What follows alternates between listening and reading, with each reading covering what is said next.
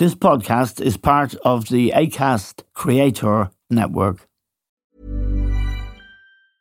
A lot can happen in the next 3 years. Like a chatbot may be your new best friend. But what won't change? Needing health insurance. United Healthcare Tri-Term Medical Plans are available for these changing times.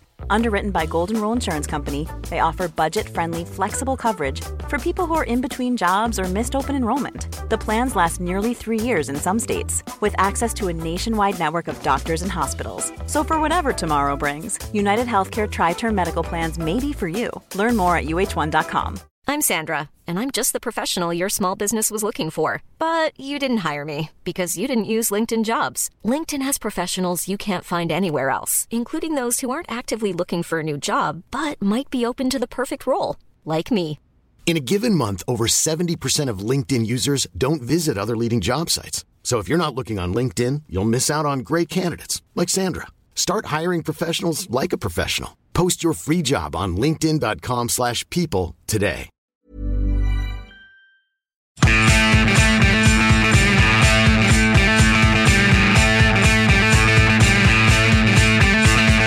Hello and welcome to The Stand with Eamon Dunphy.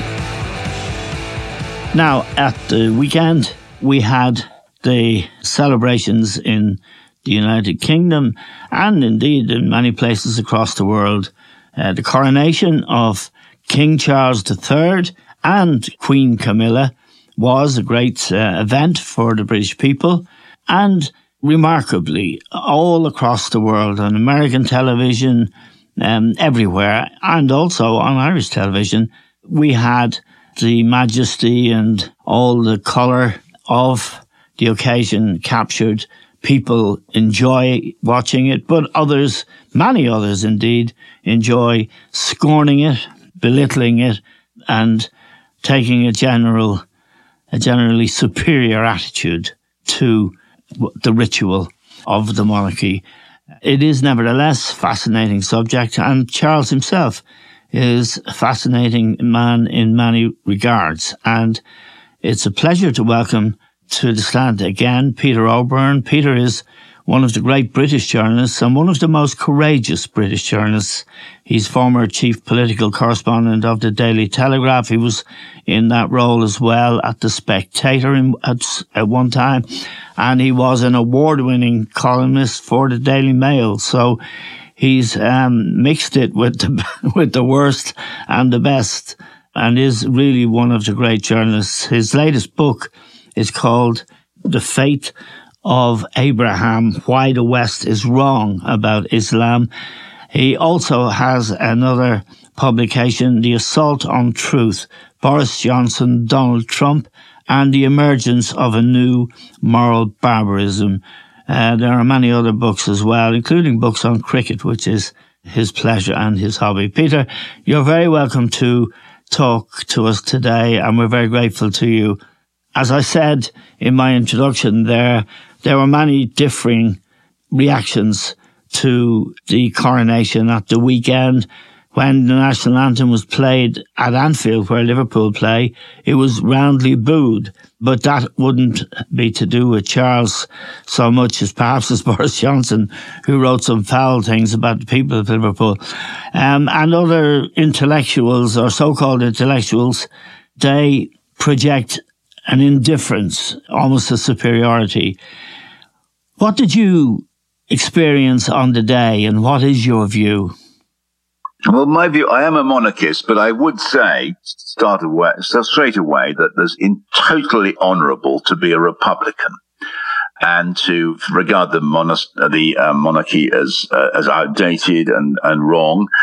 And so there really are no criticisms of people who criticise the monarchy. And actually, I was appalled, and this was a decision by the government, not by the monarchy, about these arrests of the anti-monarchists, of the Republicans. Yes. One of the things which the monarchy does do is, and I know it's a controversial thing to say, is to embody British values and what we're about. And one of the things we are about in Britain, and it's been forgotten by the wretched Conservative government we have, is free speech and the freedom to protest. And so it was a shaming moment when these protesters, honourably protesting against an institution they honourably disapprove of and want to get rid of, were arrested. And I'm really upset about that as a monarchist. But, I mean, the occasion itself, I have to say I'm in the Middle East, in the West Bank, but the occasion itself was, I followed it closely, was glorious. And very moving, yes, and not something which should be mocked, as you were saying in your introduction, Eamon. But you know that there are so many British intellectuals who affect to be disdainful and indifferent and all the rest of it. And they're entitled to their view. But there is, as the piece you wrote for Middle East Eye suggests, and I'd like you to talk about it, there is some real depth and substance to this man and this institution as well. Well, the argument I made, which is very important, is that Charles is not, as a lot of his opponents have represented him, a sort of manifestation of the elite which is ruling Britain at the moment. The kind of conservative, financially grasping elite which is trying to destroy institutions and create a world free for very rich men to get even richer. Now, that is not what the British king is about, nor was his great predecessor, Queen Elizabeth II, his mother. It's, in fact, I think, I argued in this piece that Charles is a subversive figure, a countercultural figure. And there are several reasons for this, again, which are not popular reasons. The first, and this is the most important and overriding thing, he believes in God. Yes. And there is the coronation, which was screened across the world, is above all a sacred occasion. Yes. In which the monarch is anointed by the Archbishop of Canterbury, and it's about passing on the values of Christianity, and expressing those values. As a Christian myself, I see Jesus Christ as having been and still being, his teaching being deeply subversive. It's about love of your fellow men. It's about service to humanity.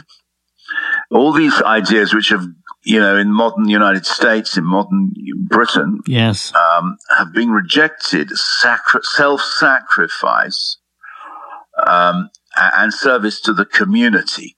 And actually, I wrote this piece because I picked up at my local church just before Easter a set of prayers issued by the Church of England to celebrate the coronation, running up to the event last weekend. And these were profoundly moving prayers, which are about gentleness, kindness, yes, and honesty, integrity, and service. Now, if you compare those values, which are expressed very profoundly in the Gospels, but also in the language of the Church of England, they are at odds with the prevailing values of the.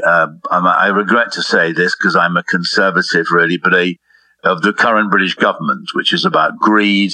It's about enriching yourself at the expense of the community, doing what the super rich want because they want to attack the common domain so they can take money for themselves, and about sort of serving yourself, making yourself more prominent, more important at the expense of the public domain. So that's what's, and I have been saying these prayers and reading these prayers, and they are very profound, and they're a profound condemnation of the way we live now. At one point early in your piece, you say, in a democratic age, there are honourable reasons to oppose the institution of the monarchy. Put it this way, you write, if it did not exist, nobody would dream of inventing it, which I thought was a very, very profound way of saying more than it appeared to say. Nobody would dream of inventing it because it's too good, and its religious ethos, the way you describe it, is no longer fashionable. That's right, but also other things about the monarchy which are so telling.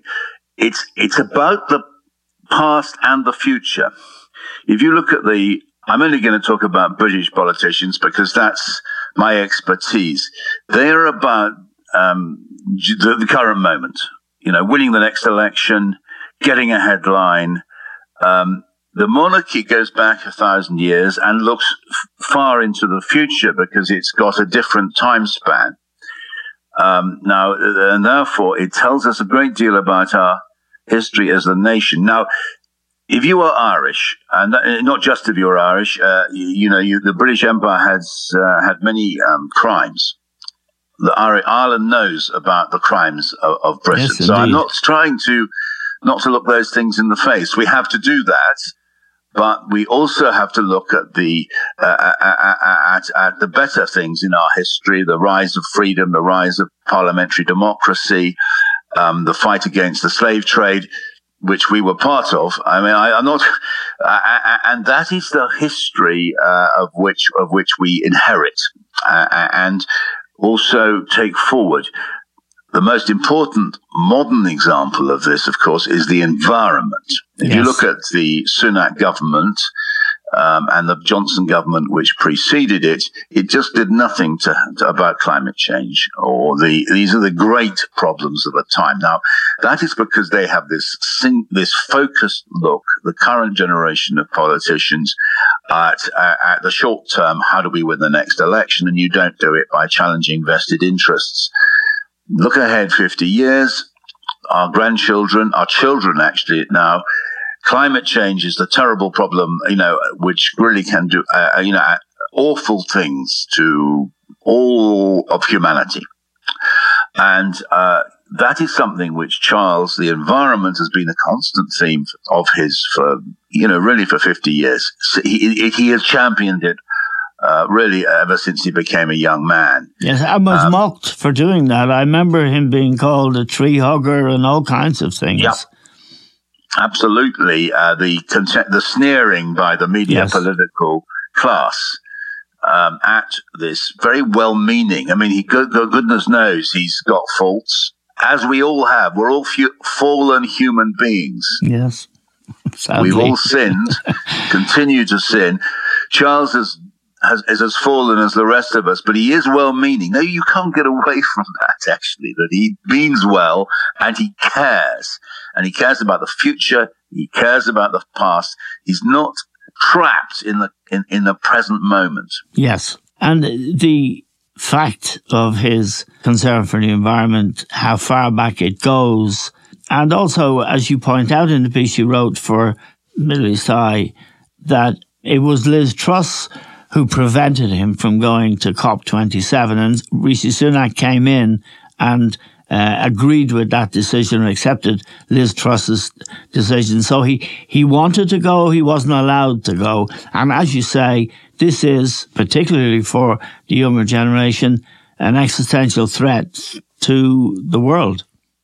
Yes, and I thought it was an extraordinary thing that they took two successive British prime ministers forbade the monarch from attending COP27 in Egypt, where I think he would have done, he would have spoken out about the environment. I'm sure he would have done it in an advised way. It is the king or the monarch is not allowed by convention to interfere in political arguments. But this issue of climate change is not actually at heart a political argument. It's just a common predicament which faces us all. And actually it would have done Britain a lot of good, because there would have been enormous interest in this new king and how he was going to present himself at COP. It would have been what they call soft power. It's a really odd thing that this deeply selfish political class we have running Britain, conservative politicians who are in league with big oil,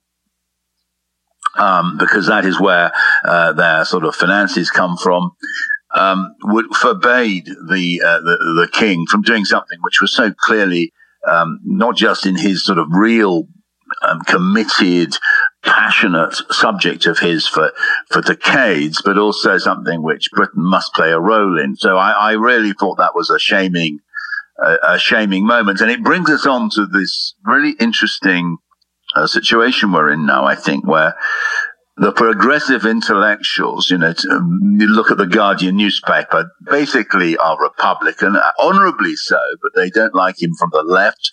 And the far right doesn't. It pretends to like him, but it doesn't, because their values are not his values. Their values are greed and hatred. They spread bigotry against minorities, and they are greedy to exploit the state for their own dismal ends to do with money. And Charles is not about those things. And they will go, I predict, you wait and see. The Murdoch press will go for Charles, because it's about the values of the present day that are aligned to the political right wing.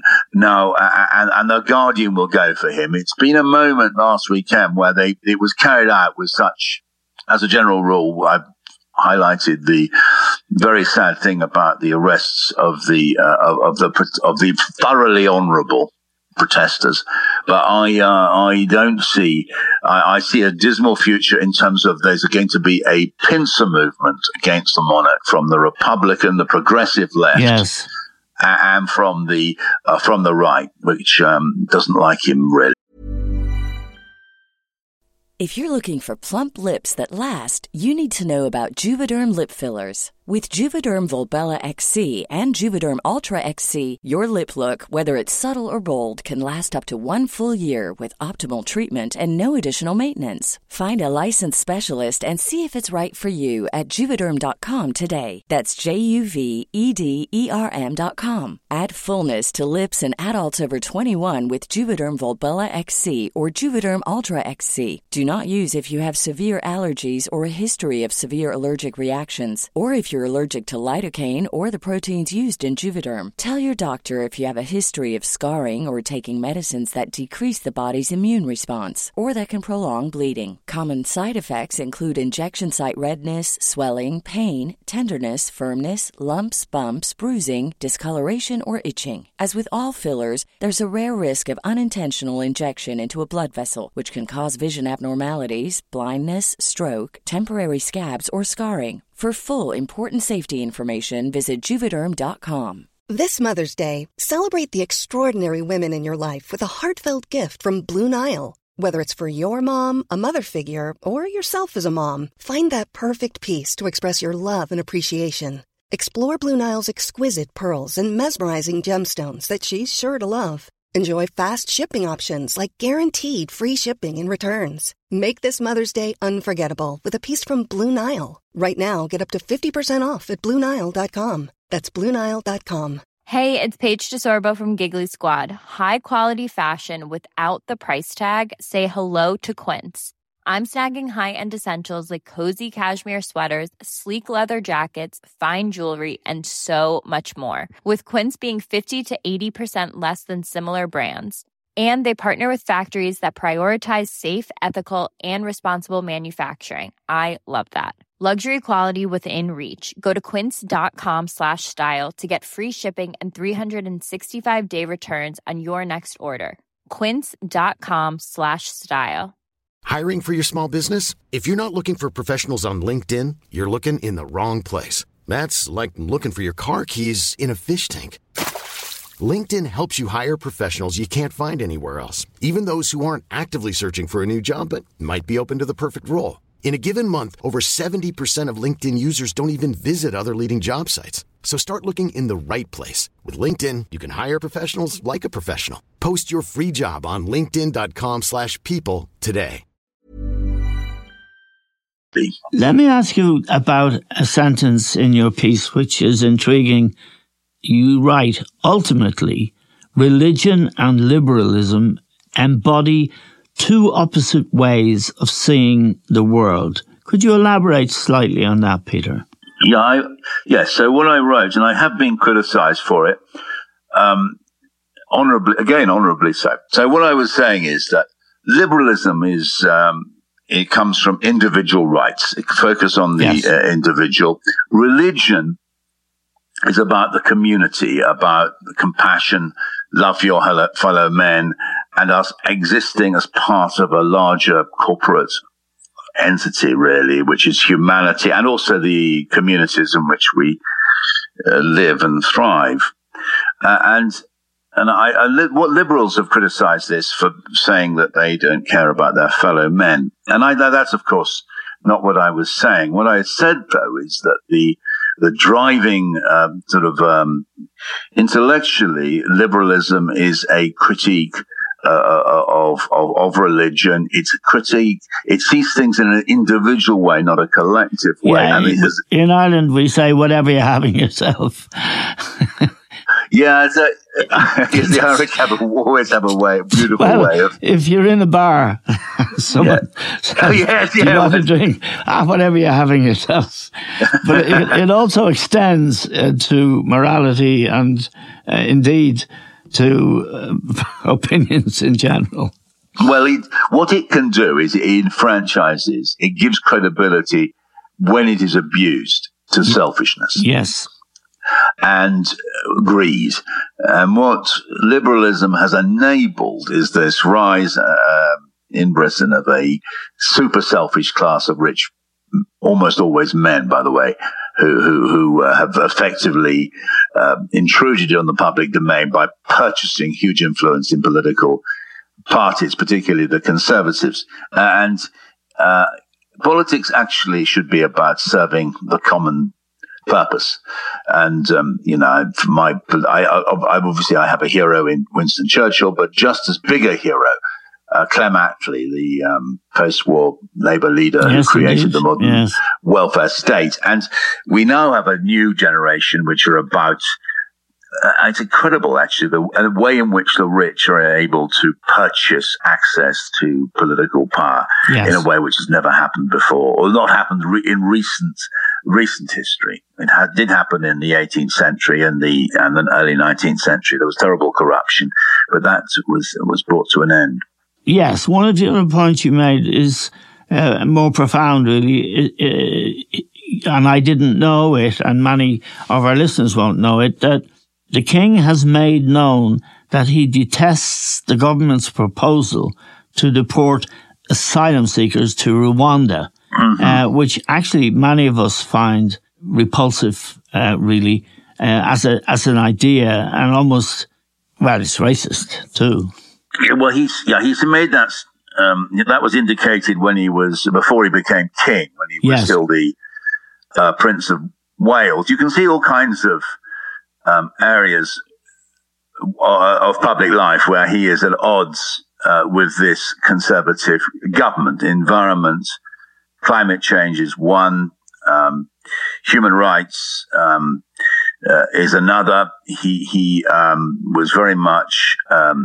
We know this, worried and opposed by the Iraq War. One can suppose that he is nervous about areas of British foreign policy, and you can go into, and I think he's also there on religion. You can see that he's much more interesting and thoughtful about religion than the current government, which is really trying to impose a form of, secular liberalism, the new official ideology of the British state. And really, Charles is about freedom of religion. He embraced, all the religions, not just Christianity in the coronation. This was a major, obviously Christianity remains the state religion, but there's a real reaching out now to other religions and other communities. Yes, and you make the point in writing about him, I'll quote you literally, to take the case of Islam. Charles sought to learn Arabic in order to better understand the Quran.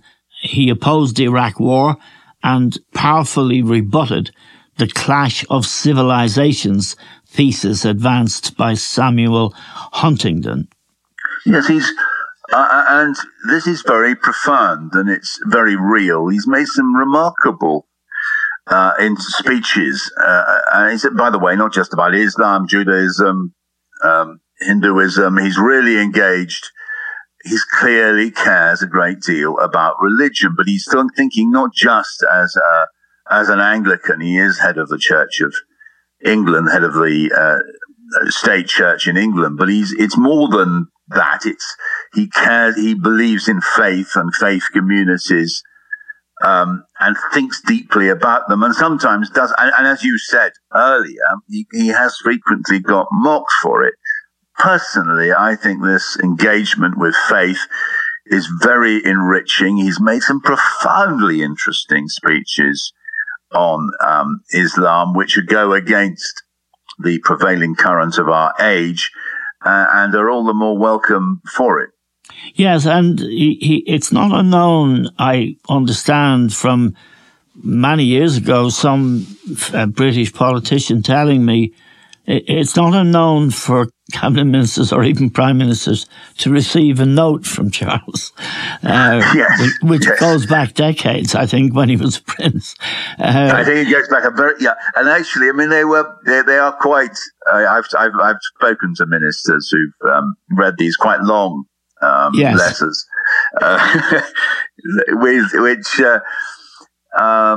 which they some of them like it. Others find it a bit of an annoyance, but he is entitled as monarch, and I think he will have to play down his political views now that he has become king. I mean, his mother, the Queen Elizabeth II, who really never put a foot wrong, as Ireland knows, very much so, and she was very important and most impressive when she came to Dublin and spoke her sentence in Irish.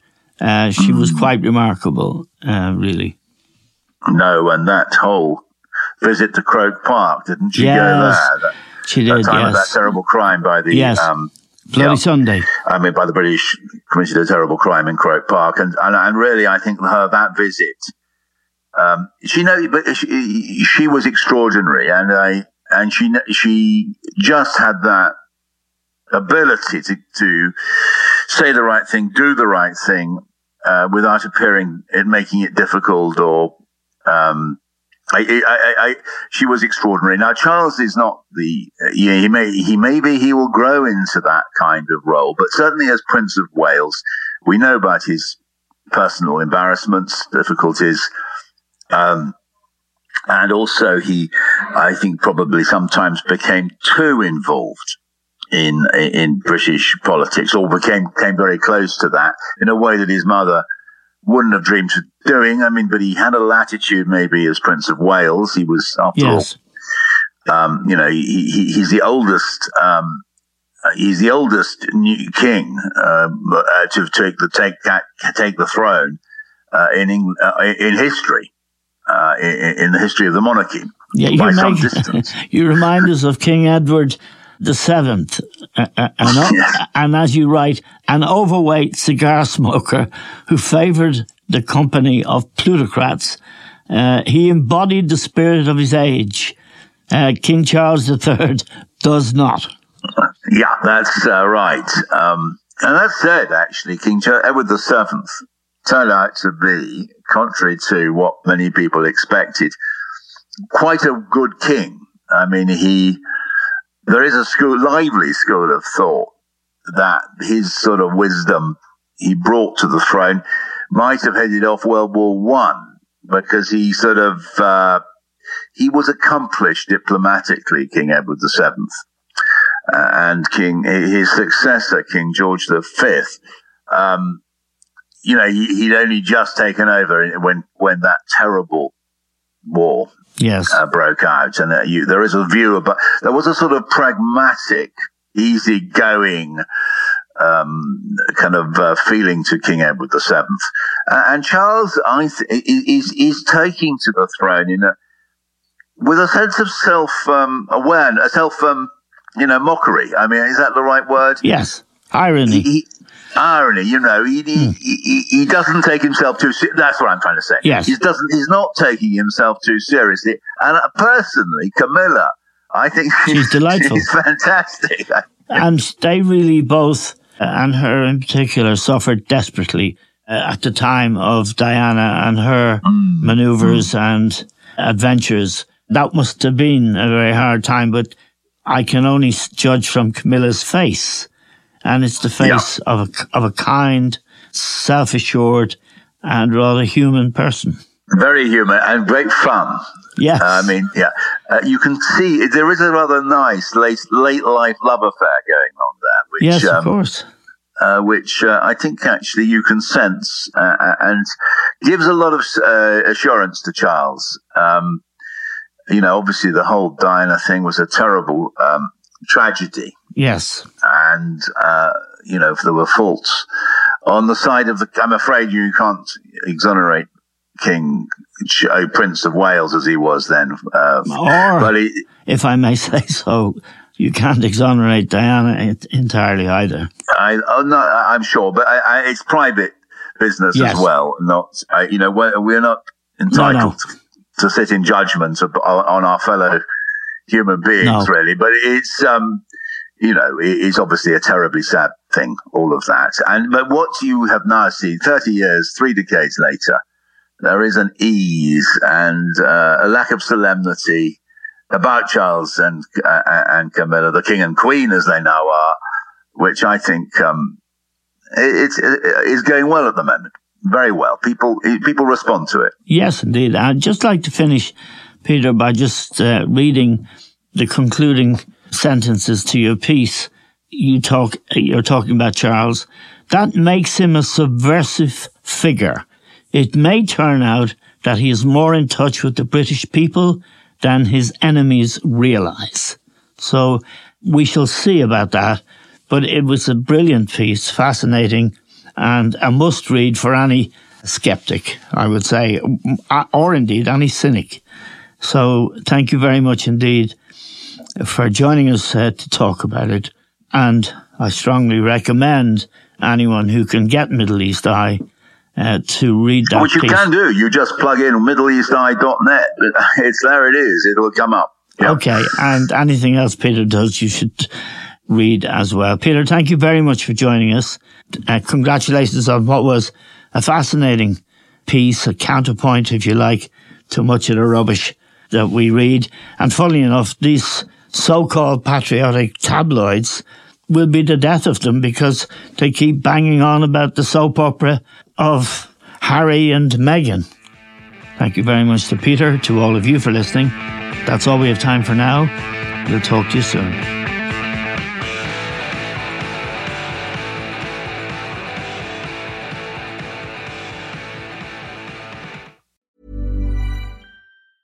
Even when we're on a budget, we still deserve nice things.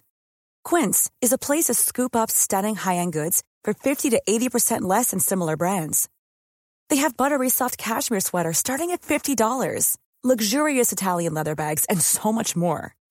Plus, Quince only works with factories that use safe, ethical, and responsible manufacturing. Get the high-end goods you'll love without the high price tag with Quince. Go to quince.com/style for free shipping and 365-day returns. Planning for your next trip? Elevate your travel style with Quince. Quince has all the jet-setting essentials you'll want for your next getaway, like European linen, premium luggage options, buttery soft Italian leather bags, and so much more. And is all priced at 50 to 80% less than similar brands. Plus, Quince only works with factories that use safe and ethical manufacturing practices. Pack your bags with high-quality essentials you'll be wearing for vacations to come with Quince. Go to quince.com/pack for free shipping and 365-day returns.